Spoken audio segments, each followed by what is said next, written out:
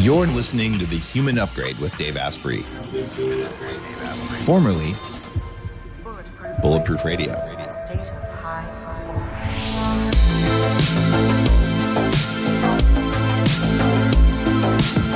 All right, Glucose Goddess. You guys probably follow Glucose Goddess because she has like 3 million followers. But you may not. If you don't, her stuff is really good. And so I've been a fan of blood sugar for a long time. In fact, in maybe 2014, after I started the first blog, I opened a package one day, and in it was a Dexcom glucose monitor. Nice. I used one. Nice. And it was with this really nice letter from a woman who said, Dave, I'm a type 1 diabetic. Your bulletproof coffee, this MCT oil especially, has made such a difference in my life because now if my blood sugar goes low, I don't like go into seizure because I have ketones as a backup, and it's been life-changing. I got a new monitor. I know you'll want to geek out with this one. Wow. So one of your fans. Yeah, it was just a Dexcom gift. And I was like, this is cool. So I played around with it, but it was an older one. The newer ones, I work with Levels. Do you work with Levels or a similar company? No, I don't work with any of the companies. Okay. So I'm an investor in Levels now. And Levels does the stick-on white thing that you see a lot of people wearing. The Libre. Yeah.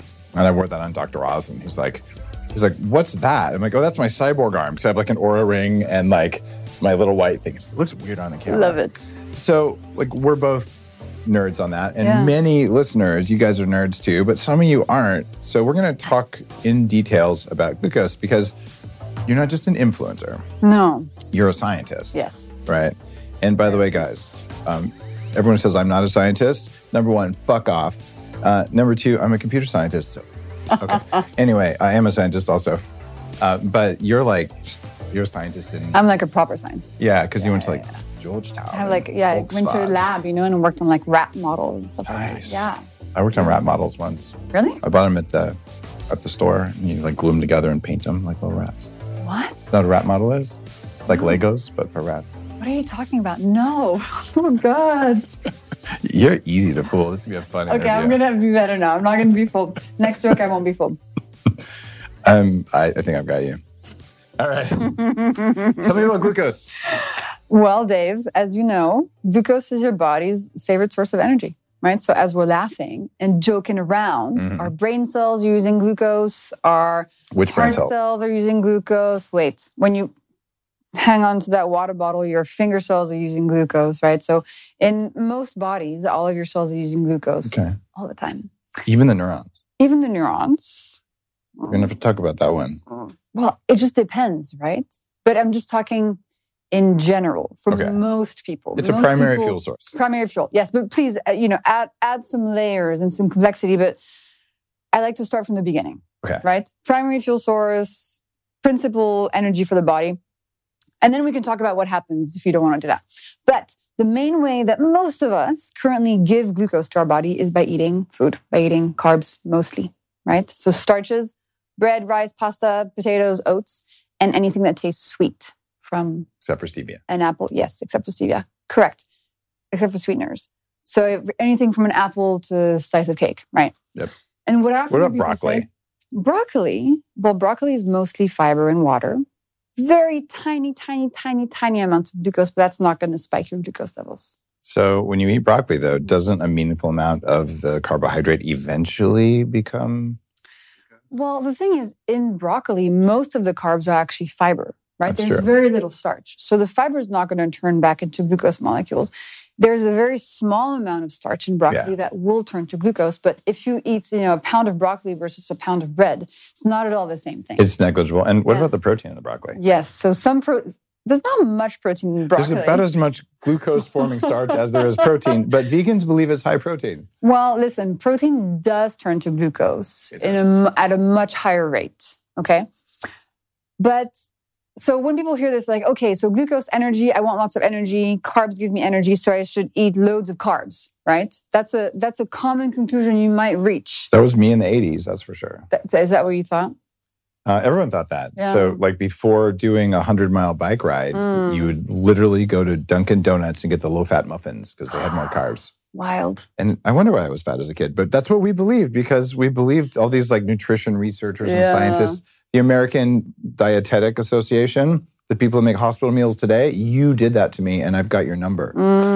I grew up on orange juice and Nutella crepes every morning. Where did you grow up? In France. I was going to say, but was it really Nutella or was it like homemade? Oh, no, real Nutella. Like, yeah. The 70% palm oil kind. Yeah, palm oil's not that bad for you, is it? I don't think. No, it's really good for you. Was it hydrogenated? No, but it's really, really good for you, of course. No, guys, it's not good for you. Hold on. Nutella is not good for you. No, Nutella's bad for you, but palm oil's not bad for you. Palm oil is bad for you. We have to talk about this. Really? Why does your body make palmitic acid? It's the only saturated fat you manufacture. Okay, but not in the same quantities as you would find in a jar of Nutella. I will eat palmitic acid all day long before I eat canola oil. Sure, okay. But you're not going to recommend that people start drinking a bunch of palm oil added to their diet. I wouldn't supplement it. I would do butter instead. Okay, but if you say that, people might think, okay, Nutella is actually not too bad for me. Not my people. My people are smarter than your people. Okay, good. So I grew up with Nutella crepe every morning. And orange juice. I'm channeling Bobby, what's her name? Bobby Althoff. Yeah, she's amazing. Yeah, for some reason, I just feel like I'm channeling her right now. And I'm just making all these comments to see if you just get uncomfortable because it's making me laugh. I'm super uncomfortable right now. You don't act like it. I'm really uncomfortable. Can I leave? That was our Bobby skit. Can I leave? I'd like to leave, please. So yeah. So carbs are not actually a good way to give your body energy because it's like a plant. Some water, good for the plant. Too much water, plant dies. Human body, some glucose is fine. Too much glucose, lots of problems start happening. So you giving your body a little bit is fine, but too much is not going to be. What if it is zero sugar Nutella? Would you eat that? Honestly, I'm so over all of these processed foods that call themselves no added sugar, vegan, gluten-free, just to look healthy. Like, if I'm going to eat Nutella, I want the real Nutella. I don't want keto ice cream. I want the triple chocolate fudge brownie ice cream. If I'm eating something sweet, I want to eat the real deal. So you like glucose? I do. I love glucose. Okay, and so you like sugar? Yeah, I love sugar. Because you're French. You like baguettes and all that stuff. Yeah, but also I think this is what got me into this because I didn't want to have glucose spikes, but I still wanted to eat the carbs. We're going to have so much fun talking about this because it sounds like you're hacking a problem here. Yeah. How do you eat the stuff you love and get all that dopamine from the sweetness with less impact on your body? That's kind of the whole gist. Do you like sugar? People are going to be shocked. Yes. Do you eat sugar every day? I don't eat processed sugar every day, but I eat sugar most days. But that comes from fruit or honey. If I was going to buy you like a cake for your 1 million followers when you hit it, what kind of cake would you like? I found this thing at Erewhon here in town called Karma Cakes. Ooh. They look like, are they ding dongs? No, ho-hos. Whatever the round, no, Hostess cupcakes. You wouldn't know this because you didn't grow up here. No. So it's like the 1990s processed little chocolate cupcakes that would come like at a 7-Eleven that you would never eat. But they're made out of, I think, sorghum. And there's grains I don't normally eat. And there's definitely sugar in them. And there's probably some palm oil in the whipped filling. Ooh, your favorites. But they're actually, I have one in the fridge over there. Really? You want one? Yeah, kind of. We'll try one after. Okay. At the end of the show, we're going to have a karma cake together. Okay, cool. But I prefer like proper, really unhealthy. Oh, this is like made by some sort of like hippie vegan person. It'll be unhealthy. Well, come on. It'll pretend to be healthy. It's from Erewhon. I like stuff. Yeah, but so what? Everything at Erewhon's healthy. Everyone knows sugar? That. No. That's bullshit. When I eat sugar, I want to eat the real stuff. I want to eat I'm a chocolate person. I'm actually... chocolate fudge with chocolate sprinkles and chocolate sauce and a brownie on the side. I want everyone listening to hear this. The sprinkles I would ditch because they're gross. But if you're going to eat what we used to call a cheat meal, which is a dumb idea, don't make it out of industrial processed crap. Like, eat the sugar. It's better for you than the sucralose and all the other crap. But don't do it all the time and use what you're going to learn here. Exactly. To keep your blood sugar from going crazy. Can I ask a question? What? What's that molecule tattooed on your arm? I mean, you studied all this stuff. Do you know what that is? No. It's trimethylxanthine. What's that? Caffeine. Do you like caffeine? I like caffeine. Nice. You know why? It lowers my blood sugar. Oh, really? Interesting. And some people, it spikes their blood sugar. It depends on how long you wait. Really? If your adrenals are tweaked and it raises your cortisol, and cortisol breaks down muscle and releases blood sugar. Blah, blah, blah, blah. Yeah. But so does an infrared sauna spike your blood sugar, right? Yeah, but I still haven't figured out if that's from the heat actually causing the glucose monitor to slightly malfunction or from the dehydration in your body. Like, what's going on there? It actually is releasing cortisol. Really? Of course. You think that's why? It's the equivalent of a workout. It raises your heart rate, raises your blood pressure. What about dehydration? Is that a thing you think?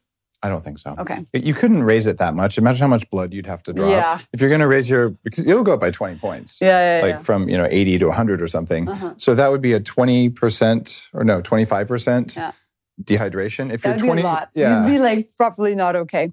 I've been practicing my cold plunging in sauna, and I can do 3.5 minutes now in the cold plunge. Are you impressed? Do you think I'm cool? I'm very impressed. Yes. I think you're cool. Mostly just because you have 3 million followers. I mean, everything else, whatever. So makes sense. Totally That's kidding. how I also think about people, like coolness and number of followers. Do you walk into a bar and just be like, I'm the glucose goddess, I have 3 million followers, and they give you free drinks? All the time. Yeah. I don't pay for anything. Man, you're giving it back to me. I don't know what to do with this. When we're talking about the infrared sauna thing, I've seen mine hundreds of times in the sauna, and the length of the sauna does affect it. I just think it's elevated heart rate and cortisol. I would bet money on that. Okay. And it always goes back down pretty quickly afterwards. Yeah, it does. But what does the cold plunge do to your blood sugar? I don't know, actually. I haven't tested it with a glucose monitor. Interesting. I've never... Do a similar thing? No, I don't think so. You get the endorphins. I've never seen a spike from it, but it doesn't seem to bring it down either. How long of a cold plunge do you want to be able to do? 20 minutes. Why? Because I want to be badass. The benefits really cap after 6 minutes. Oh, I thought it was 2 minutes. No, I don't want to go much longer because then I'm like, I don't feel my body anymore, and I could stay longer, but it doesn't feel very healthy. It's not. Yeah. Like I was at an event, and they had the ice cubes in the water. Yeah, where so you're like, it's really cold. It's 1 degree centigrade or whatever. Mm-hmm. And I was in Celsius. What's centigrade, Celsius? What's the difference? I don't know. That's the same word, like different countries in Europe. Yeah, you should try traveling around Europe. You learn a lot. I'll try. So I'm in this thing for 15 minutes. That's a long time. Because I'm doing an IG Live, and I got an exciting question. I started talking. And I got out. I'm like, I feel so freaking good. Yeah. Like, yes. And I'm starting to walk back to my room, and I'm giving a talk at this investment conference. Yeah. And I'm walking, and I start shaking. And I'm like, I have hypothermia. Yeah. This sucks. And I'm trying to drink warm coffee, but I can't because I'm spilling it on myself. I'm like, whoa. It's like I got in the shower and turned on hot water and like laid there and twitched. Because you're not really supposed to be in hot water either to warm up. Yeah, you're supposed to let your body warm up. Yeah, but I figured even if if the blood left my organs to the skin because it was hot, eventually it would make its way back. So I just I didn't pass out, but I was miserable. So guys, cold plunging, maybe to excess is not good for you. And it's not, especially for women, for women in their fertile years. It's a stressor. Yeah. So only do it, for example, let me give you an example. Yesterday, I went to the place that does the sauna cold plunge. And after my first minute, I was like, today, my body just can't deal with it. It's too much stress. So I just got out, didn't do any more rounds. You have to also do it, be conscious that it is a stressor, like fasting for women, like caffeine, like a stressful job, kids, HIIT workouts, all this stuff. Yeah. You have to be conscious. It's a stressor. Turns out you should be kind to yourself, whether you're a man or a woman. Yes. And that the stress tolerance levels for women and men are not the same on average, and they're not the same at different times of the month. Yeah. So or being aware of that. Or of your life, that's menopause. True. But we get andropause too. Really? You ever see that movie Grumpy Old Men? No. It's a comedy about the two old guys, but it's a documentary on testosterone deprivation. Interesting. So yeah, low testosterone guys are cranky and bitchy and all. So, the typical old men stereotype, that's a testosterone thing. So we go through andropause. We just don't. So you have to supplement with testosterone? Yeah, you just have to start hating your life. Not fun. Yeah. But same thing, a lot of women in menopause, it's like, look what happens when you do bioidentical hormone replacement. Yeah. It also helps them regulate your blood sugar, whether it's testosterone or the other ones. Absolutely. Absolutely. One of the most important things you can have in the world today is a natural and effective way to manage your stress. And that's why I love my Sunlighten infrared sauna. It's not just another gadget. The Sunlighten sauna gives you a quiet space where you can unwind, rejuvenate, and recover. Studies prove that infrared saunas can lower your cortisol levels and reduce stress. And Sunlighten's infrared sauna goes even deeper. It gives your body a heat that penetrates and detoxes more than you'll find in a traditional sauna. A standout feature of Sunlighten is their reputation. Sunlighten delivers the highest quality of infrared on the market, and I've used it for almost 10 years. To get a sauna for your home today, head to sunlighten.com/Dave and save up to $600 on your order. It's giving me interesting questions. How much of aging is caused by blood sugar spikes? I don't have an exact number, but glycation, which is the process that your body goes through, like the chicken in the oven going from pink to brown and it cooks, it glycates. The human body also cooks and glycates from the moment it's born. And then when you're fully cooked, you die, essentially. And if you look at the cartilage of babies, it's white. If you look at the cartilage of a 100-year-old person, it's brown. That cartilage has glycated over time. And glycation is quite similar to aging. And the more your body has glycated, the more you'll see signs of aging, like on your skin with wrinkles, cataracts, etc. And then on the inside, your organs also slowly deteriorate. And glycation and glucose, they sound quite similar. Mm-hmm. It's because it is the glucose that is doing the glycation. So when free glucose molecules bump into other molecules in your body, they damage them. And those molecules become glycated forever. Collagen is a really good example, right? Glycated collagen is going to impact your skin, your hair, etc. So I don't know what percentage, but glycation is a big, big driver. I don't have a percentage either. It was one of the 7 pillars of aging in my longevity book, where you have to control this. And this is why that postprandial spike in blood sugar is such a thing, right? And postprandial, if you're new to the show, it means after eating. And so let's say that we're going to celebrate, me getting to just 1 million followers, and we're going to eat this triple chocolate fudge. We're going to go to like a French bakery with real butter because none of this fake oils, and they're going to bake this big old, for me, gluten-free cake. I know that your French to gluten-free is wrong for you. Mm-hmm. Yeah, I knew you'd say that. Because you ate real gluten growing up. Yeah. So anyway, we're going to have this giant cake. Like really, really giant. And we're just going to eat it until our just chipmunk the two of cheeks. us. Yeah. With fucking spoons. It's going to be like in my hair and everything. Yeah, and then we're going to feel really sick. Yeah. So what do I do to not get old from doing that? A few things you can do. Number 1, don't eat the cake on an empty stomach. Have it after a meal. After bacon. After what? Bacon.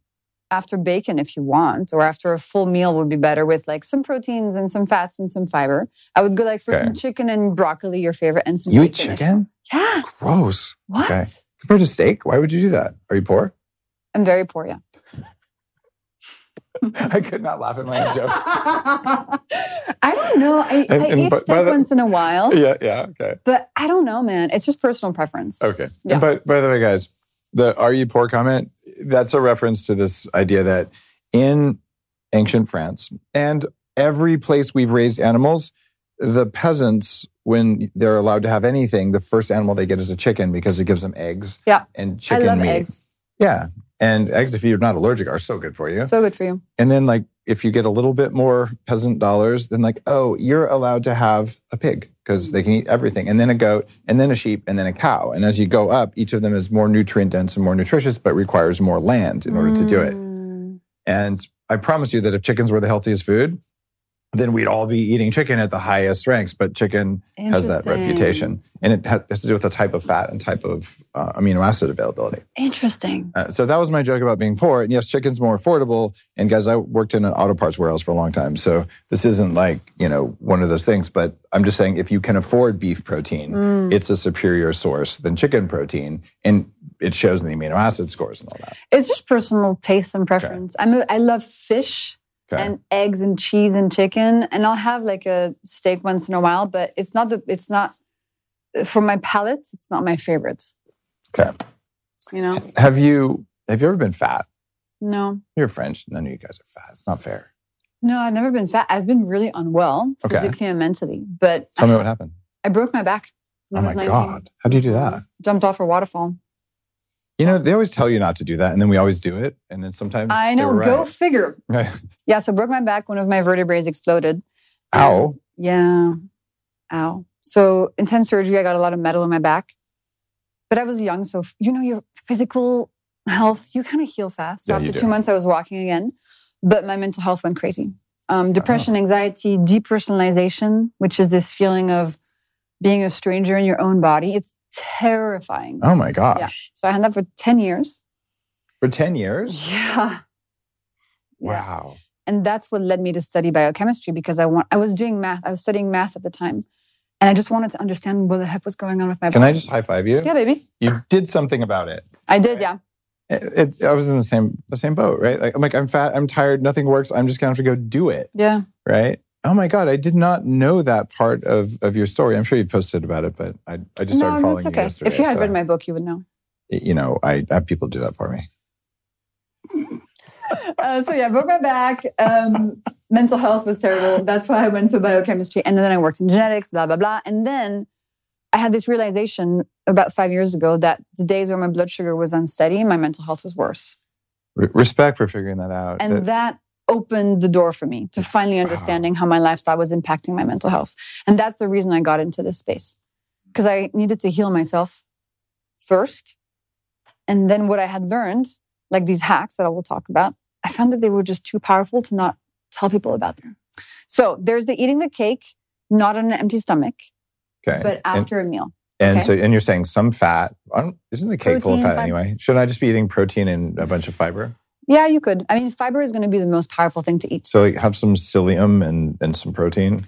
Yeah, maybe some real vegetables. Gross. Okay. Yeah. How about kale? Should I eat kale? I know you love kale. I love brought kale. You a bunch of kale as a I present. actually had a kale facial this morning. Yeah, that's why I have a pimple. Yeah. Yeah. I know you love kale, but you got to stop talking about kale. Like, we get it. It's your favorite food. Like, we get it. Just relax. It's an inappropriate relationship with kale. Okay, but wait. I'm going to tell you these hacks because I actually I want to know what vegetables. Oh, There's any a real vegetables. Question. I was just teasing about kale. Okay. Any vegetables are fine. Okay, it doesn't matter. Any vegetables and some protein will be great, because that way the sugar from the cake is not going to go so quickly into your bloodstream. Okay. So you're going to slow the rate of release. The whole point is eat the cake, the same amount of cake as you normally would, but slow the release of the glucose and fructose into your body. That's one. Second one is after we have the cake, we want to go for a little walk or do some exercise. Okay. So maybe we'll go for a run after eating that cake, or we'll do some squats. A run? We're talking about eating like cake in my hair. I'm not going to run. I'll get cramps. Really?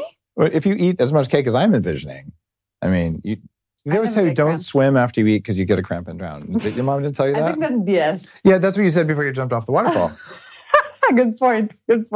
Okay, fine. We'll do some squats. We'll go for a walk. Okay, I like that squats. Another thing you can do before eating the cake is having some vinegar and water. Apple cider?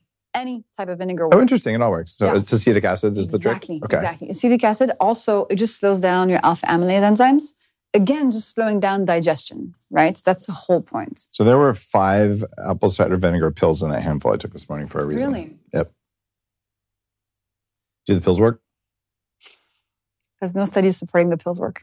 So don't they contain acetic acid? They do, but we don't know if in that form, that dehydrated form, they actually work. We just don't know. Okay, so like you're a biochemist. You add water to acetic acid, what do you get? Yeah, but we just don't know.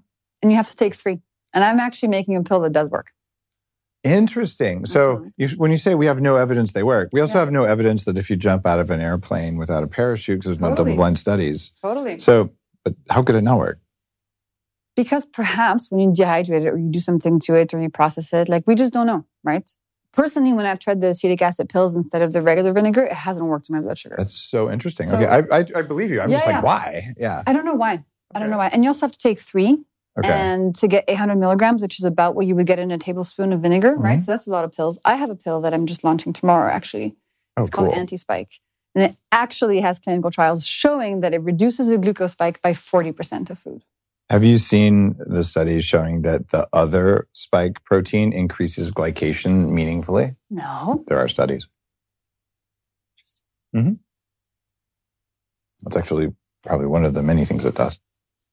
So your anti-spike pill, great name. Thanks, baby. We're talking about blood sugar spikes only, regulators, just to be really clear. Only blood sugar. There is no other kind of spike that even matters. It's the only spike. Blood sugar spikes. And insulin spikes are interesting too. Okay, let's talk about this. Okay. You're one of the people who really would understand this. Mm-hmm. So insulin is not blood sugar. And in common health discussions, people oftentimes confuse the two. Walk our listeners through what is insulin, what is glucose, and then talk about high and low insulin versus high and low glucose and how you would feel those. Okay. So when you eat a bunch of carbs like that cake, the glucose molecules arrive into your bloodstream and they make a spike. This glucose spike has consequences. Glycation, inflammation, mitochondrial stress, etc. Your body knows this glucose spike is not good for you. So it calls up your pancreas and it's like, yo, we need to send out insulin to get that glucose spike down. So your pancreas releases insulin, which is an amazing hormone. And she grabs the excess glucose and stores it away in your liver cells and your muscle cells and in your fat cells. Okay? So your glucose levels come down thanks to insulin being released. Now, what's important is to understand that the first time I drank coffee, it kept me up for 2 days. 2 months later, 3 cups of coffee could not even keep me awake anymore. I had become resistant to caffeine. Okay, you become habituated to something and you need more and more of it to get the same effect. Your body can also become resistant to insulin. So but not in the same way as coffee, though. Not in the same way, but I think it's a very important image. As an image, okay, I gotcha. Yeah, it's an image. So over time, your body's going to have to pump out more and more insulin to get that same amount of glucose into the storage units in your body. You will become slowly resistant to insulin. And then, as this resistance gets worse, you get what's called prediabetes and type 2 diabetes as your fasting glucose levels increase. So, one thing that happens if you have high glucose levels is that your doctor might tell you just inject insulin to get those levels down. That might work short term, but actually it is the excess of insulin that's causing the issues. So it would be so much better to be able to measure insulin levels. You're saying it's an excess of insulin causing the problem? Yeah. But isn't it the lack of ability to use insulin causing the problem, not the existing excess? Well, the excess of insulin creates the resistance, and then you can no longer use it properly. So you think insulin causes insulin resistance? Yeah, excess amounts of insulin over time in your body, that's what creates insulin resistance. We'll have to talk about that, okay. There's other things that can create it, right? Okay. Like specific stuff going on in your body, but generally this is one of the main pathways. More and more insulin creates more and more insulin resistance. And so when you talk about reversing type 2 diabetes, for example, people focus on getting your glucose levels down, but actually you want to get those insulin levels down. That's correct. That's the key, right? So glucose is actually a proxy for insulin, if you will. It would be so much better to have an insulin monitor than a glucose monitor. Wouldn't that be crazy? That'd be cool, no? Now, Gary Taubes in Good Calories, Bad Calories wrote a lot about what insulin's doing to us. That's a problem. And shout out Gary. When I interviewed him very, very early on in my show, he introduced me to the person who was my agent for the Better Baby book, my very first book. Nice. So, Gary, thanks. And I got really into this insulin versus glucose thing because I was trying to figure it out myself. At the time, I'd already solved my high blood sugar issues. Because you were pre-diabetic. Yeah, I was pre-diabetic, yeah. I think that's just another American word for diabetic. Like you're in the sales 100 pipeline. To 126 is technically pre-diabetes, right? Yeah. And you were at 117, you said? Yeah, 117. Yeah. And this is when I'm like 26 or something. Yeah, it's wild. And I don't believe that having high amounts of sugar causes or even is related to diabetes. How so? I think that it's bad fats. Because bad fats break cell membranes. You can't express insulin receptors through them, so blood glucose builds up. The body makes more insulin, so you have high insulin. Muscles become fatty. They can't uptake glucose anymore. Absolutely, yeah. And you get broken cells. And broken cells are going to cause all sorts of problems that way. And based on those ideas, I can have carbs. In fact, I have 200 to 400 grams of carbs a day. And probably more rice than I do sugar. Yeah. And I don't eat white sugar, but I will have some honey or some fruit or whatever. And I'm 6.5% body fat. My visceral fat is at the very low end for an 18-year-old. And it gets higher as you go. My liver fat's 0.8%. Yeah. And I'm not on a low-carb diet. And I don't eat bad fats ever. I haven't for 15 years. Yeah, but Dave, eating rice and eating fruit, that's not the problem, right? The real issue doesn't come so much from the starches, especially if they're not refined and processed. The real issue comes from the sweet foods that not only have a lot of sugar in it, but also have bad fats in them, right? So all of the processed junk. You could eat rice every day of your life and never get diabetes because that's just pure glucose. But when if you ate 3 pounds, right? Yeah, do I have to use kilos for you? Or Yes, please, convert everything. I mean, listen, I don't know exactly how many pounds you'd have to eat, and I think that's a bit besides the point, but it's not so much about the rice. It's more about the donuts, the orange juice, the breakfast cereal, the smoothies, the dessert, the cookies, that's the issue. And is it because of the sugar in them or because of the trans fats and canola oil? I think it's both, honestly. It's the sugar that's spiking your glucose, spiking your insulin, but it's also the fructose that's in the sucrose that's causing VLDLs to be created in your liver, and also the bad fats, which are causing all sorts of insulin resistance because they're making all your muscles and your cells fatty. So it's important to understand that I look at glucose as a really interesting window through which to enter better health, but it's not the only thing, right?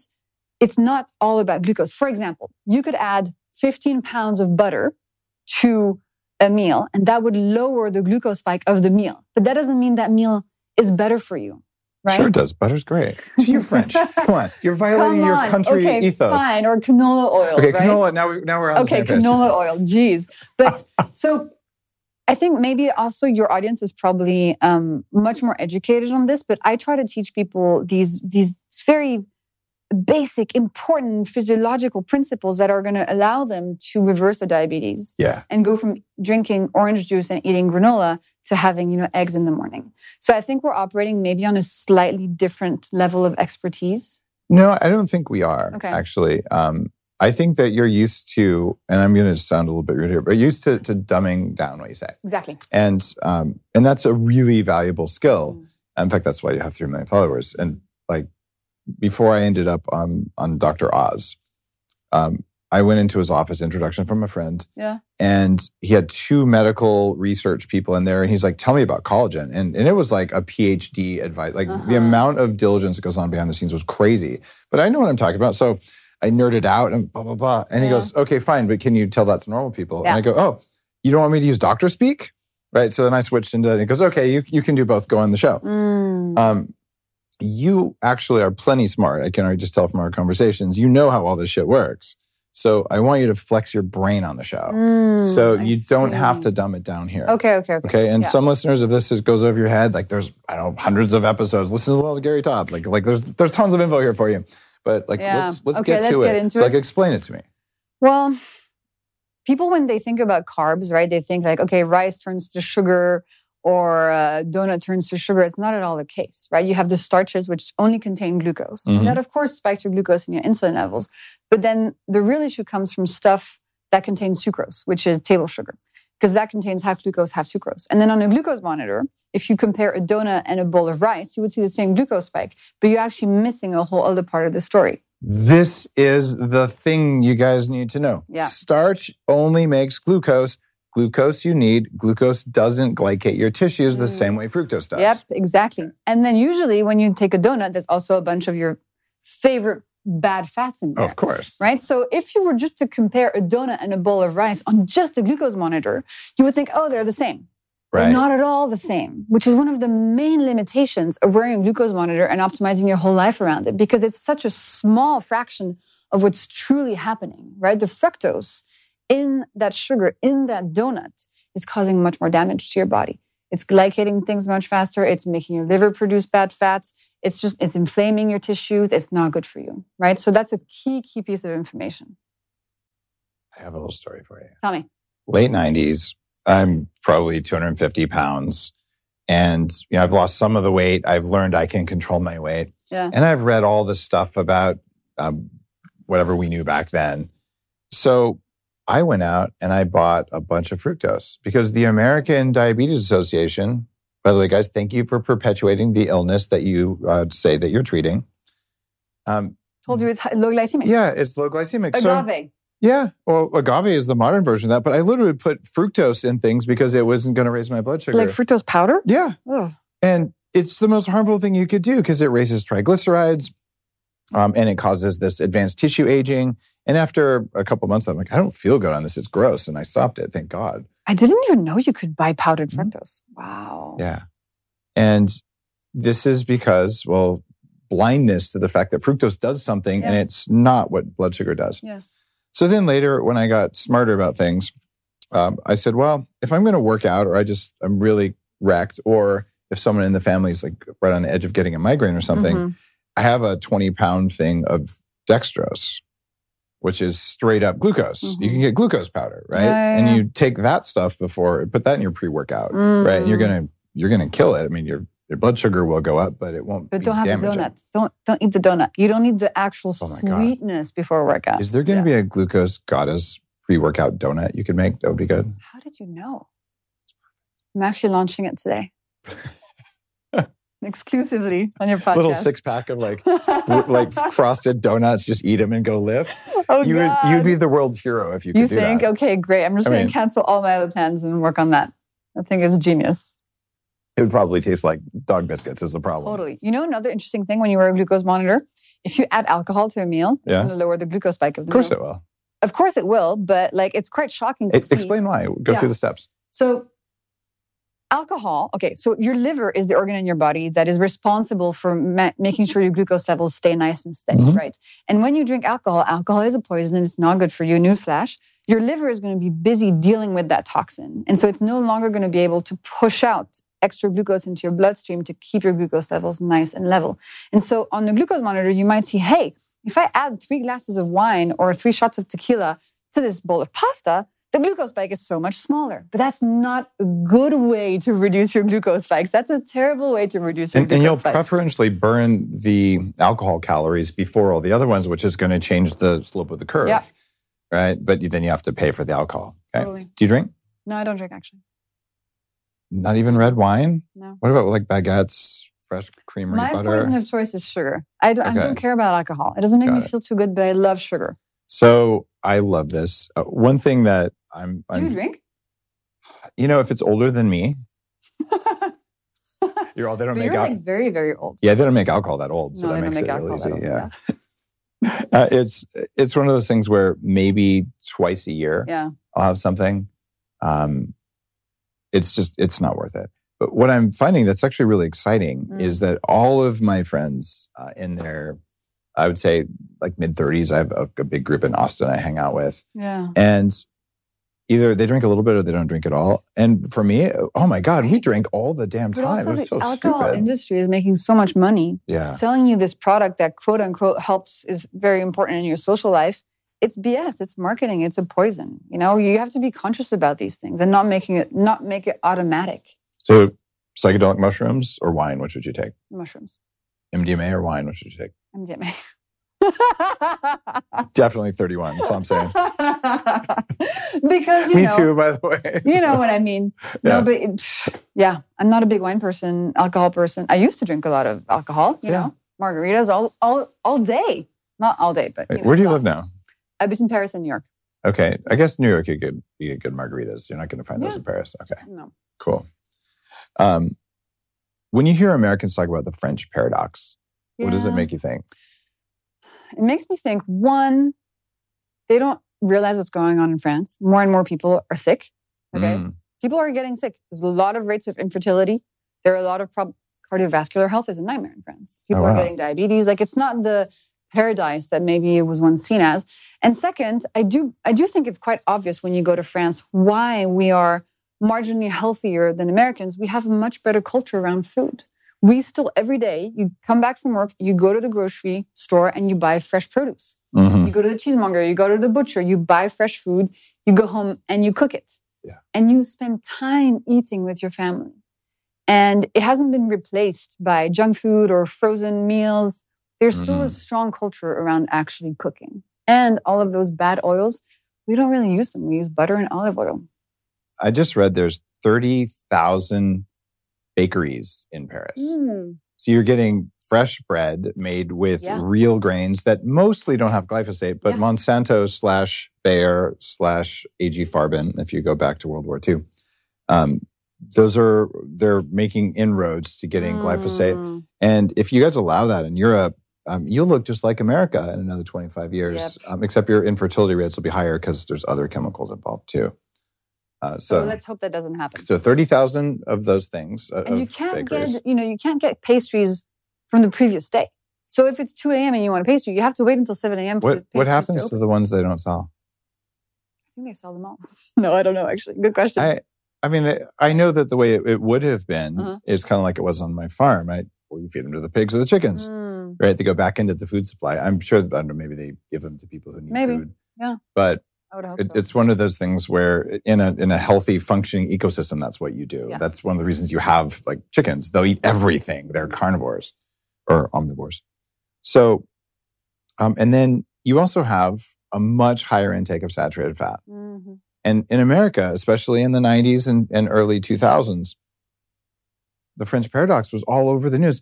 Well, why don't French people get heart disease when they eat all that butter? Which it's because butter doesn't cause heart disease. Yeah. But I always laughed, and in my head, after I learned how this stuff worked, I'm like, it's the American paradox. Why don't Americans just eat like French people? Exactly. Like, if that works. And so... Because it requires cooking time, and it requires, I think it's a culture shift that it really requires. Is it a culture shift or is it an ingredient shift? We have so many weird chemicals that aren't allowed over there. I feel like they hijack our brain. But also people in France just don't eat in their cars. Mm. So it's both. Is that because the cars are so small they don't have room for their elbows? No, it's because it's just not a thing. You don't go to drive-thrus. You see what I mean? Drive-thrus, I haven't been to one in so long. They're fun. I used to go to like Krispy Kreme drive-thrus and get a big box of Krispy Kreme. Wow. That's so good. Yeah, that's like the worst oil. So good. And I'm just going to say this for the entrepreneurs listening to the show.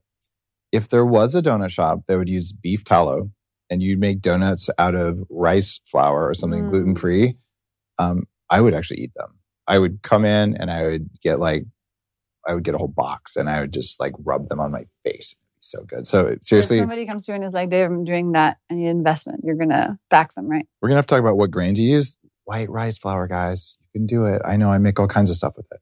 But a lot of the gluten replacement flours, like they spike your blood sugar just as much. And they contain a lot of toxins like oxalates. People don't realize gluten is a protein. That's a fair point. Right? So actually, it does reduce the spike of starch. Well, you know what else is a protein? What? Sarin nerve gas. Okay, sure. So maybe different proteins do different things. I'm just saying. True. That's my anti-vegan. So plant-based protein was, and then but snake venom. So like we just have to be conscious of which proteins. Another thing I hate is when people say, this is 100%, for example, vegan. Stuff, right? It's bullshit. Or it's not because sugar comes from a plant that it is good for you. It's not because something comes from a plant that it is good for you. High fructose corn syrup is completely plant-based and vegan. Tobacco. Yeah. I mean, Wait a minute. You're telling me you've never smoked? Of course I've smoked. But I'm just saying it's not good for you and it comes from a plant. Are you sure it's not good for you? Tobacco? Yeah. Yeah, I'm pretty sure it's not good for you. Now, I don't remember the episode number, but I interviewed... Do you have somebody promote cigarettes on this show? I call him Dr. Nicotine. Okay. He's from Vanderbilt University. Nicotine is not the same as Oh my God, tobacco. I'm talking to a qualified scientist. This isn't fair. Yes, you are correct. Tobacco is not good for you. But nicotine is a neuro something. It's a nootropic, but more importantly, and we're talking like 5% of what's in a cigarette, and it stops Alzheimer's disease. People who smoke don't get Alzheimer's and Parkinson's. It's a massive reduction, but then they get lung cancer and cardiovascular disease. Like So what would you rather die from, So what I do is I do 1 to 3 milligrams of nicotine on a regular basis. And how do you ingest it? I spray it under my tongue. No way. Because if you go to France or anywhere in Europe or Mexico or Canada, you can buy a spray that's 1 milligram. It goes under your tongue. Do you want to try it? Yeah, kind of. Okay, I'm going to grab a thing. It'll be awesome. Okay, give me 1 second. I'm going to get this. Okay, here's how it works. I think I'm going to figure it out. Show me. Okay, well, it's here, try it. Okay. It's not as easy as you think. Everyone gets confused.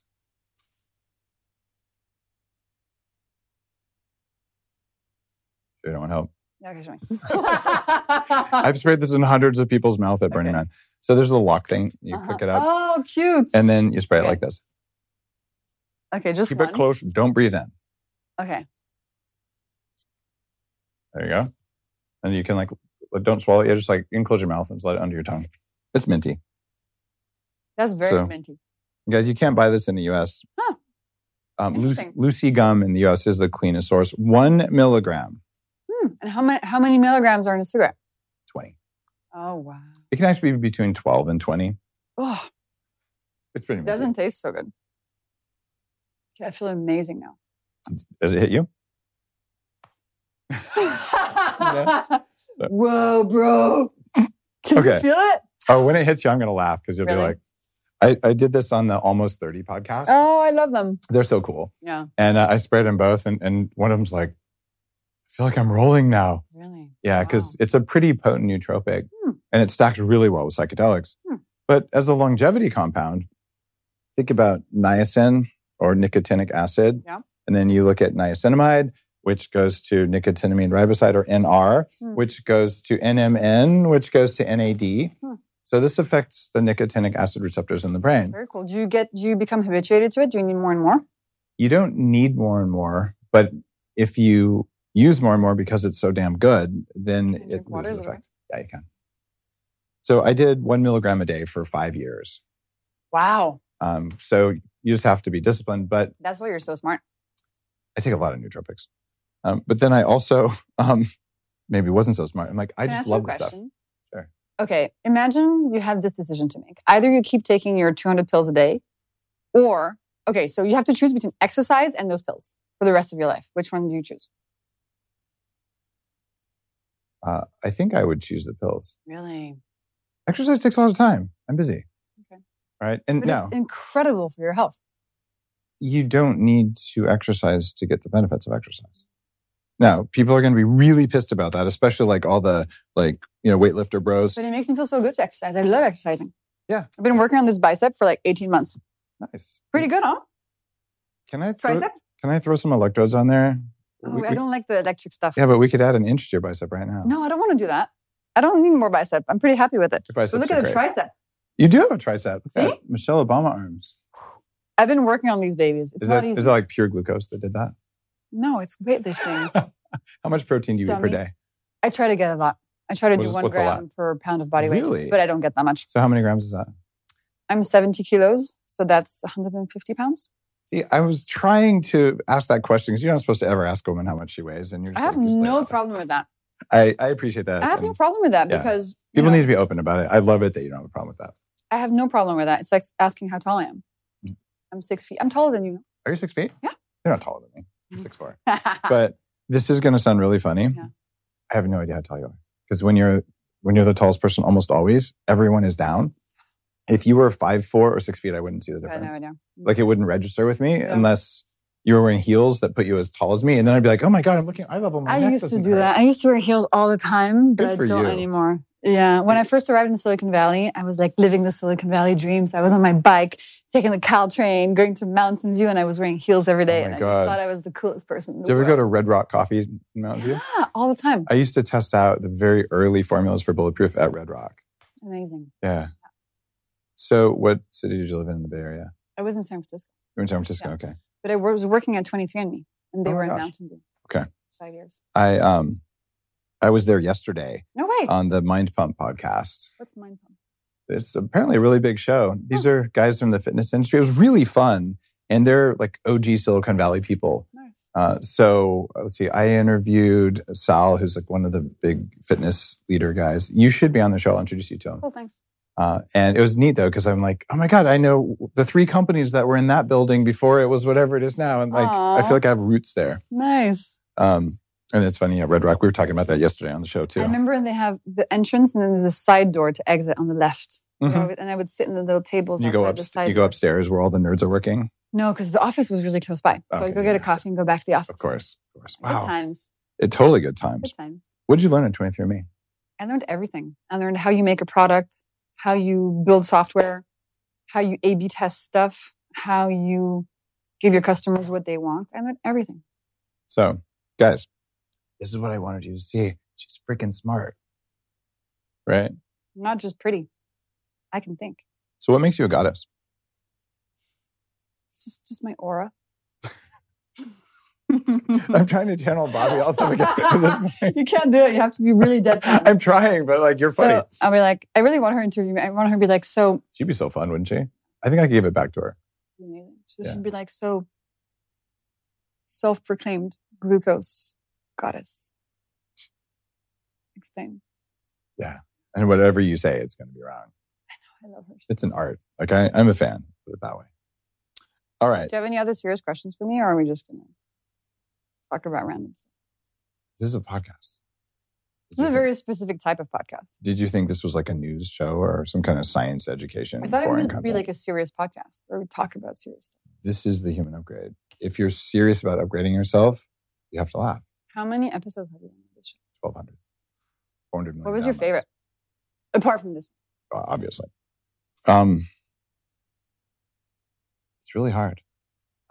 One of them that stood out was Daniel P. Brown from Harvard University. You heard of the guy? No. He's one of the fathers of attachment theory. Ooh, amazing. He's studied hypnotism clinically at Harvard for 40 years. And he's near the end of his career, I think almost 80, and has a neurodegenerative thing starting. So he translates 13th century Sanskrit meditation books into English for people. And I just asked him, hey, was this MK Ultra stuff real? And he goes, Dave, I spent 100 hours with Sirhan Sirhan. This is the guy who killed one of the Kennedys. And he said, as an expert in hypnotherapy, like the most credentialed expert on the planet with 100% certainty, he was programmed to kill. Wow. And he said, we know how he was programmed. We know who programmed. We know when it was. We know where it was. And I'm like, on my little podcast, it's not that little, but it's not that big. I'm like, this is proof from a direct witness of like one of the biggest conspiracies ever talked about. And I go, they should do a documentary on you. And he goes, oh, they did. And then they deleted my 8-minute segment and audited my taxes for 7 years. So, wow. Okay, that was an epic podcast because, oh my God, like this guy's just a modern master. But then you've got like Robert Greene, Laws of Power. His work changed my life. And then Eric Kandel, Nobel Prize winner. Wow. For discovering neuroplasticity. He's 94 in New York City. You should meet him. And he's still got a lab doing genetics and like running around like with the happiness of a child. I want to do that when I'm 80. Yeah. 80 or 90, you said? I think he was about 90. That's great. And it was 94, right? And then Stan Grof, the guy who used LSD on his patients legally in the 50s and created really transpersonal psychology. So I don't, it's sometimes I'm just, how do I get to be so lucky to talk to these smart people who are doing stuff, including you? Thanks. And I mean that really because talking about science in a way that people understand so that we understand what's being done to us. I don't like the passive voice in that sense, but what some bad people, and we all maybe know who they are, maybe we don't, but someone's doing bad things. And if people know what you're teaching them, I think you're making a really big difference. Thank you. And that's what I care the most about, giving people their agency, their freedom, their education back. And that's the sort of, individual level work. We also obviously need way more regulation in the food industry. But I think both things. Do we need more regulation? Yeah, we need to not be able to advertise junk food to kids on TV. We need to not put cartoons in cereal boxes. We need to not be able to put no added sugars on a product that has 50 grams of sugar per serving. Yeah, we do need more regulation. It feels like when you ask for regulation, you get what America has. You think? Well, the regulators actually not only allowed this, they mandated it. Cheerios are heart healthy. Yeah, but that's crazy. It's crazy, but this is what happens if you give people the power of regulation. What I want is education and recommendations from my government that I'm free to ignore. Sure. Like in France right now, shout out to the French protesters and farmers. Whatever is in your DNA, you guys are the best protesters on the planet. I am so inspired when I see just like full-on manure blowers just shooting it all over, hopefully the politicians themselves, but certainly over their residences and all. Like keep burning tires and whatever you got to do, like farmer rights and all of that. So I'm always inspired when I see French protesters. Do you go to France a lot? I can't say a lot, but I really enjoy going to France, mostly because I'm going to say this: my kids speak French fluently. I don't. So I can't hear the sounds of French. Like my auditory processing you need a supplement for that. I was autistic. Like I had Asperger's syndrome, so my auditory processing's a bit weird. French and Swedish just sound like. I was in an Uber yesterday and I was speaking French on the phone. He's like, "Are you Swedish?" I said, "No, I'm French." He's like, "What? Really?" I could hear that. Your accent could be a little Maybe it's the accent. Yeah. But in French, I don't have an accent. Of course, because it's your native language, right? So it's so interesting. So anytime I go there, I can eat a croissant or two and I take gluten enzymes. Yeah. And there's no glyphosate and it's a different species of wheat. And fine. So I kind of have because generally you can't eat gluten here in the US. I tried it. I might have talked about this maybe a month ago. I'm at this beautiful restaurant in Austin. They have sourdough and it's with like mushrooms and stuff. Yeah. So I'm like, I'm gonna have 2 bites of sourdough. And the next day, like pimples everywhere, guts wrecked. This sucks. But last time I was in France, you're fine. Yeah, I'll eat. It's not the same. I'll eat 3 croissants. Like, don't even stop me. Yeah, but when I do it, I'm like, do you have more butter? And they're looking like, these Americans are gross. And I'm just like putting. You want to like open the croissant and put some ham inside, I just put butter, like 4 big things of butter, and they're just because I know it's for my blood glucose. Mm-hmm. Is that a bad idea or a good idea? It's a better idea than putting a bunch of Nutella in your croissant. Okay, fair point. But it's all relative. It's all relative. I don't think you need to put more butter in a croissant. I just like it. I get it. Okay. Depends on the intention and what you would do otherwise. I would eat the butter anyway. Okay, I have a question. Would you... Okay, slab of butter, unsalted, on a plate, like the big ones, not the thin ones. Would you be able to eat that with a fork and a knife? But how much? In one sitting. I can eat half. It would be hard to digest a whole stick of butter. Like, do you mean like the Kerrygold double sticks? Or I can do half of one of those. I remember I was at South by Southwest a while ago when I was just getting the bulletproof thing going. And I was starving and there was no good food there. So I bought a stick of butter at a local store and I was just eating it. And someone was interviewing me and I was just taking bites of it. Oh. And they were just horrified. I'm like, I'm in ketosis right now. I need food. Yeah. But what I found is eating butter does something entirely different than blending butter into a sauce or blending it into coffee or tea or whatever. And that's to do with lipid and water chemistry. And why should coffee work if you blend it for 20 seconds, but you can't eat the butter and drink the coffee? And it turns out there's a whole reason. And in fact, it might be interesting for you and for listeners. Something about, what's it called? Not osmosis, but the thing that happens. Tell me. Have you heard of exclusion zone water? Probably, but I have no recollection. Okay. So there's a guy from the University of Washington, a researcher who's also been doing this for decades. Gerald Pollack's his name. And he's doing research on water in cells. Okay. And he identified, he has a well-known book called The Fourth Phase of Water, where when you put water up against a lipid membrane, it changes the viscosity of the water to make it more viscous. And it's not absorbing the fat. Wow. And you can see it on a microscope. This is not fanciful quantum water, although that might work also. But, okay, it's real. And he says for you to make heat, for you to make electricity, or for you to fold a protein in a cell, you have to have this kind of water inside the cell. So what our bodies do is we drink water, and then we hold the water up against our cell membranes. Yeah. We make 1200 nanometer light body heat, right? And then that transforms the water from bulk water into exclusion zone water. Wow. And then we can use it to make energy. What do you think of the hydrogen-rich water? That's all the rage these days. Is that a legit thing? It's legit. I interviewed Tyler Barron, I believe is his last name, on the show probably 6 years ago about that. And I've had hydrogen makers. My buddy TK makes Life Force water now, which is prepackaged. It's actually what I'm using at Upgrade Labs. The reason hydrogen matters, though, is it turns off peroxynitrite in cells, but leaves the other oxidants that are stimulants for mitochondrial growth. So if you were to eat like that crazy cake, you should have some hydrogen water with it. We have to eat that cake, by the way. I'm super up for that cake. All right. We just have to find some free cake. It. Yeah, right. And no almonds either. Stupid oxalates. And no kale. We'd have one piece of kale on top. I kind of throw away the little decoration on the top. Just throw the kale against the wall. Nice. Yeah. Love it. Fucking love it. I really want cake now. You could eat the kale just for the fiber. Okay, thanks. All right, yeah. I'll save it for you. Appreciate it. So this water thing, and it really affects cellular metabolism. And the reason that the Tibetans make yak butter tea, I was so kind of tortured when I went to remote parts of Tibet and I went to Mount Kailash. Yeah. And I was feeling really bad because I hadn't fixed my metabolism all the way. I'd lost a lot of the weight. And I drank yak butter tea at high elevation. It felt really good. And I watched this little Tibetan woman. They walk like a quarter mile, break ice on a river, get water, bring it back, heat it up over yak dung to make tea. And instead of just drinking the damn tea and eating some butter like sane people, they put the butter in the butter churn, pour the boiling water in, and this lady sits there for like 10 minutes, like mixing it by hand, cha-chunk, cha-chunk, cha-chunk. And I'm like, why are they doing that? And then you drink it.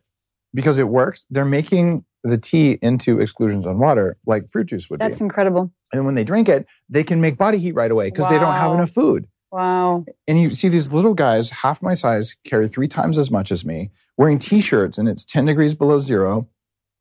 And all they eat is a little bowl of barley and yak butter tea. I'm like, it's amazing when science starts to uncover some cultural traditions and why they actually work. I think it's amazing. Like humans created boats before they understood how boats even worked. I mean, we've done so much stuff before understanding how it works. Well, even fire. For sure. Everything, really. Do you think we know how fire works?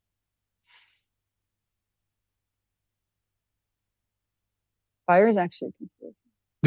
Like birds? They're not real? Yeah, fire is not real. Don't know if you knew that. Fire is just a lack of cold, right? Yeah. Yeah, very scientific. The whole universe is actually on fire, and it's coldness that allows life. Exactly. There. Exactly. Okay. You got it. You went to the same conspiracy school I did. School, yeah. Tell me about your 2,700 person experiment. It's actually really cool. Thank you. My second book. So first book, 10 Hacks. That's the one that was not a New York Times bestseller yet. I know it's really embarrassing. But the second book was... Self-time. No. So second book, 4 core hacks: savory breakfast, vinegar, veggie starter, and movement after eating. And all of these are based on lots of studies that have been done across the world. They totally work. These are great recommendations. They're amazing hacks. They really, really work. But I also wanted to run my own little experiment. So it's not a placebo-controlled, double-blind, randomized control trial. We're just talking about self-reported data from these 3,000 people that I recruited off Instagram to go through the 4-week method and tell me how they were doing. So you add these 4 hacks and you don't change anything else about your life. You eat all the stuff you usually eat. You drink all the stuff you usually drink. You just add the 4 hacks: savory breakfast, vinegar, veggies, and walking. And after the 4 weeks, the results were incredible. We see 90% of people have more energy and have fewer cravings. 67% of people sleep better. 40% of people with diabetes start putting the diabetes into remission. I mean, stats that are, pharma level stats, just by adding these 4 hacks in and doing nothing else. I would like to believe you, but did you do a double-blind, placebo-controlled study? No. Why not? Are you not a real scientist? I didn't have $10 million. I'm so teasing you, because even if you had $10 million, how would you double-blind placebo control for stuff people know? You could do vinegar, placebo fake controlled. Vinegar, yeah. It would be hard to do a savory breakfast, placebo controlled. But what we could have done was tested that versus 4 weeks of government recommendation for lowering glucose levels, for example. That would have been really, really cool. That would have been super cool. Yeah. So that's the second book. That's the Glucose Goddess method. I like that. And that's a relatively large sample size. Yeah. But again, it's just an experiment. Right. It was not a study, per se. Right. And so all the scientists listening. I did something similar to test butter in green logo coffee that's not mold tested versus mold tested coffee with or without butter. And on 6 of 7 university validated cognitive performance things, butter in coffee, moldy or not, improves cognition. Nice. And if it's mold-free coffee, it worked even better. Right. So again, not double blind, because you can taste bad coffee versus good coffee. And you can't hide butter in coffee. And if you put like canola oil. Yeah, margarine in coffee. It's not. I used to do the butter and coffee thing back in the day. Did you really? Yeah, absolutely. I'm honored. I was like a big follower. So I created. You created the Glucose Goddess. I would be nothing without you. Somehow you invented me. I actually think I invented this entire universe. Oh, that makes sense. You're kind of God, actually. Well, I mean, of my own universe, but wouldn't that also make you goddess of your own universe? So is your universe like made with candy canes and stuff? Chocolate and cats. I love cats. Cats? You love cats? I love cats. Do you know about toxoplasmosis? Of course I do. So do you have it? I don't know, actually. I want to test it. Yeah, because it increases risk taking in people. Oh, nice. Right. I'm pretty crazy. So it could be. Yeah, the crazy cat lady thing is real. I think when I'm 90, I'll end up with like 25 cats. I'll be so happy. Well, I mean, they program you to do that. Totally. They take over your brain. So do you know many times when I make fun of cats, and guys, I like cats too, but just out of a sense of humor. Like, people will love cats. They'll see? I love cats. That'll be my ringtone. I'm going to put you in there. Like, love cat.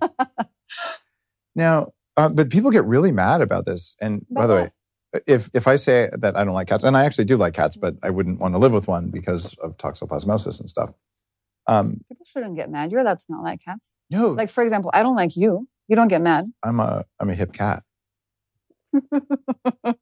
Like, was that like in the 50s they used that language? Yeah. So, but some people will unfollow if you say anything bad about cats. Those are the people with toxoplasmosis. I'm not even kidding. Like, I'm sorry, guys. Like, you need to get treated. Oh my God, I'm dead. People will unfollow you if you say something bad about cats. Absolutely. I mean, I'm not surprised. Yeah, and it's not like I'm saying mean stuff about cats. You're just saying I don't like cats. Yeah, but I do like cats. I just don't want them in my house. Yeah. You're not obsessed with cats. Yeah. That's so funny. And you know the difference between a cat and a dog? No.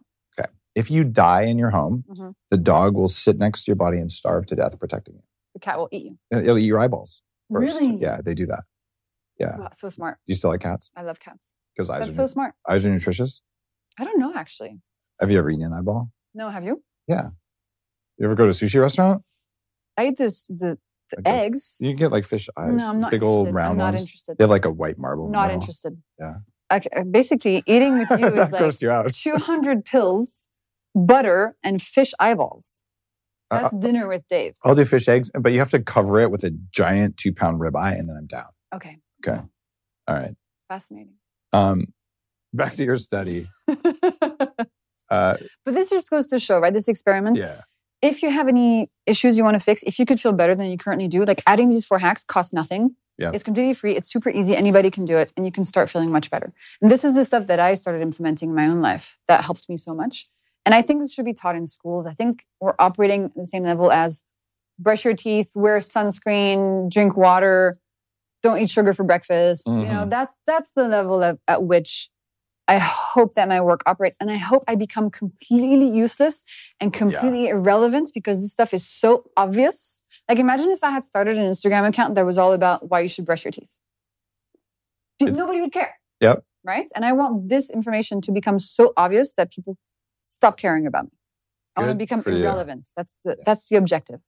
The goal for everyone I know who genuinely is in the health influencing game because it matters, not because they're just trying to make a quick buck. It said, if we had the manual for how to run your body the right way, we don't need to be doing this. There's lots of other things I'd like to do. This just feels like the most important work I can be doing now, or at least some of it. And same for you. Like the benefits you get from these 4 steps are so dramatic, even in the world of longevity. Absolutely. Or let's talk fertility. What do you know about glucose and fertility? Well, if you're on a glucose roller coaster, spike, dip, your hormonal system cannot function properly. Excess insulin in the body causes ovaries in a female body to produce more testosterone.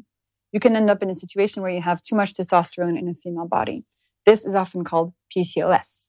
You start getting symptoms like balding on the head, hair growth on the face, missed periods, cystic ovaries, etc. What's usually done when you have PCOS or these symptoms? You're given the birth control pill. Why? Because the pill contains freaking female hormones. Brings the balance back up. Now you're equal. Symptoms go away. You're not solving the underlying issue at all. I have so many women who get off the pill because they are trying to get pregnant. And they're like, dude, I'm not ovulating. What's going on? Because you have PCOS underlying, too much testosterone. You have to fix it. The first place to look is insulin resistance and food. It is not the only reason, but about 60 to 70% of PCOS cases go hand in hand with insulin resistance. So if you get that insulin resistance down, you're going to help your hormones function better. And it also goes for menopause symptoms, right? During the menopause, if you have super irregular blood sugar, we see in studies higher rates of insomnia, hot flashes, etc. Glucose levels it's the foundation of a healthy body. You cannot be healthy if you're going like this all day or if you're fasting glucose so too high. The mother of my children had PCOS and was infertile, Karolinska trained medical doctor. And I ended up putting together the program for the Better Baby book with her, did all the shopping, all the cooking, probably like you would do in France. You went to the farmer's market all the time. And we had 2 kids. And to this day, she runs a fertility coaching practice with just a small number of clients. But getting rid of the insulin resistance was a major part of it. For sure. And a lot of that was getting rid of the bad fats. And she was doing soy milk, right, when I met her. And so we had to get rid of the soy milk, which has its own estrogens in it. And then it seems like there's also a fungal component. So much of the time there's candida or toxic mold that's behind PCOS, which also causes insulin resistance. So getting those things down for people who have PCOS, and it's all over the place, right? The rates are going up like crazy. They are. I think it's 1 in 6 females now. What do you think about the birth control pill? I mean, I think it depends, right? If it's used like this to mask symptoms, I don't think it's a solution because it's not doing anything to help the underlying issue. But I don't have any opinions or judgment on whether somebody takes it. I don't have any judgment. I think birth control is a basic human right.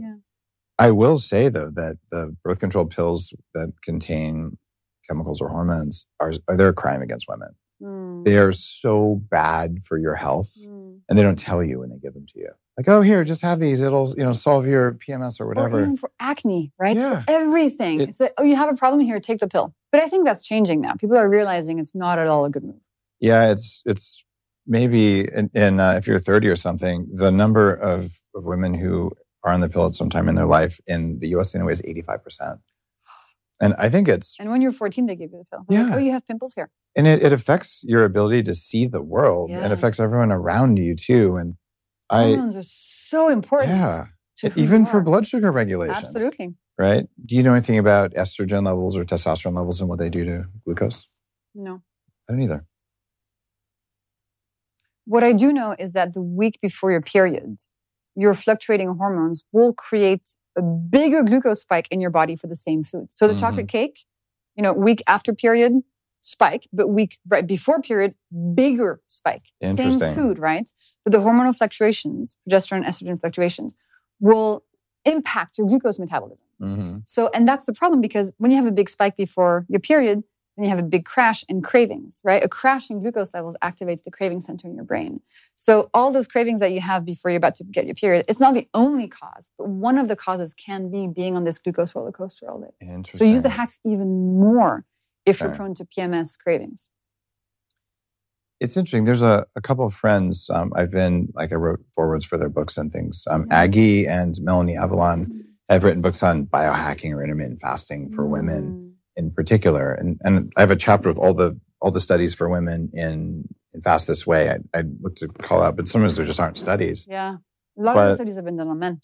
I think that you could really have a good leadership position. Might be a book about that, about literally just how to control your blood sugar at different parts of your cycle. It's like, it's a thing that's unique for biohacking in women versus men. That's true. However, in my first book, Glucose Revolution, the 10 hacks, they apply across the board to everybody. So that's the place to start. I'm the same way. Like, biohacking's for everyone, right? And then, but the nuances that are there that are only apply to women, and there's different nuances for men too, like our stress levels and sleep and stuff are different than women.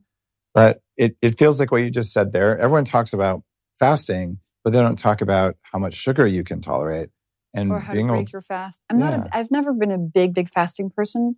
If you want to fast and it feels good to you, that's great. But again, remember, it's a stressor to your body. Yeah. So if you're just fasting 14 hours overnight is plenty already. And what's even more important is what are you actually eating the rest of the time? Oh, that's matters so greatly. Key. There was a study in Fast This Way. It was from Australia. 3 12-hour fasts per week started to show benefits in middle-aged women. But that's just sleeping. Well, no. A lot of people eat right before they go to bed. They eat when they wake up. So it means stop eating after dinner and then don't eat right away when you wake up. Okay. Well, that's great. But just doing that 3 times a week, they saw like a 0.1% ketone improvement, but metabolic improvements. And then when you break your fast, have something savory like or butter. Start with veggies. Have butter and fish eyes and Dave's 200 supplement pills. That's the best way to break your fast, everybody. No, seriously, the best way is something savory, protein or some fiber. Avoid the orange juice, the fruit smoothie. That's something I love about your work. I've for years been like, don't eat fruit for breakfast. It's the dumbest thing you could do. It's going to set you up all day, but people do it all the time. Fruit that you see today in supermarkets and stuff, it's not natural at all. It's, as you know, it's the outcome of thousands of years of crossbreeding. Like we created Chihuahuas from gray wolves and all these different breeds of dogs. We created oranges and bananas and apples. They're not natural fruit. They have been created to be super sweet, low in fiber, easy to eat. They're human inventions. So it's not because you buy a piece of whole fruit that it is natural and good for you. Yes, it's good because it has some fiber in it. But then when you denature it and you juice it or you smoothie it, it becomes just sugar water. You have to be super cautious. And your body doesn't care whether sugar came from an orange and is now in an orange juice, or if the sugar came from a beetroot or a cane and is now in a can of Coca-Cola. It's the same amount of sugar. 25 grams. To your body, it is the same. And people will say, yes, but the orange juice contains some vitamins. The thing is, if you put some vitamins in a can of Coke, you would still not think it's that healthy for you. Well, the orange juice is just a can of Coke with vitamins in it. Exactly. Yeah. And people go crazy when I say I'd rather drink a can of Diet Coke instead of a glass of orange juice. Like that is, people go wild, but I stand by it. 25 grams of sugar in a can of orange juice is not something that's good for me. It's not good for you, even in the slightest. It's dessert, right? It's for pleasure, it's for fun, it's for enjoyment, it's not for health. Jessie, this has been so much fun to connect. Thanks, Dave. Chat about. And thanks for inviting me after ghosting me for like 5 years and ignoring me. And I'm finally cool enough for you, so I'm really happy about that. You know, it's still up for debate. Yeah, we can talk about it. I think you might be cool enough when you have 4 million followers. I'll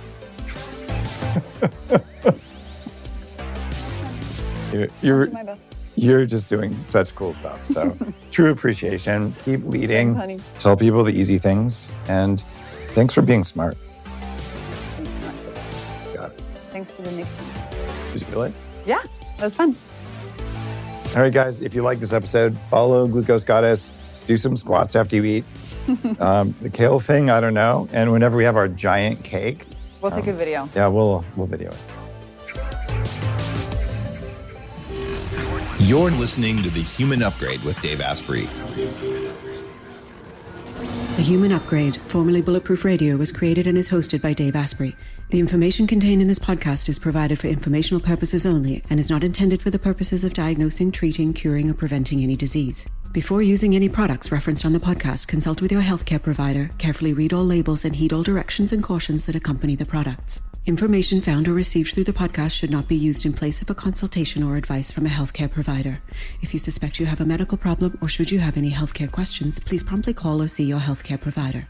This podcast, including Dave Asprey and the producers, disclaim responsibility for any possible adverse effects from the use of information contained herein. Opinions of guests are their own, and this podcast does not endorse or accept responsibility for statements made by guests. This podcast does not make any representations or warranties about guest qualifications or credibility. This podcast may contain paid endorsements and advertisements for products or services. Individuals on this podcast may have a direct or indirect financial interest in products or services referred to herein. This podcast is owned by Bulletproof Media.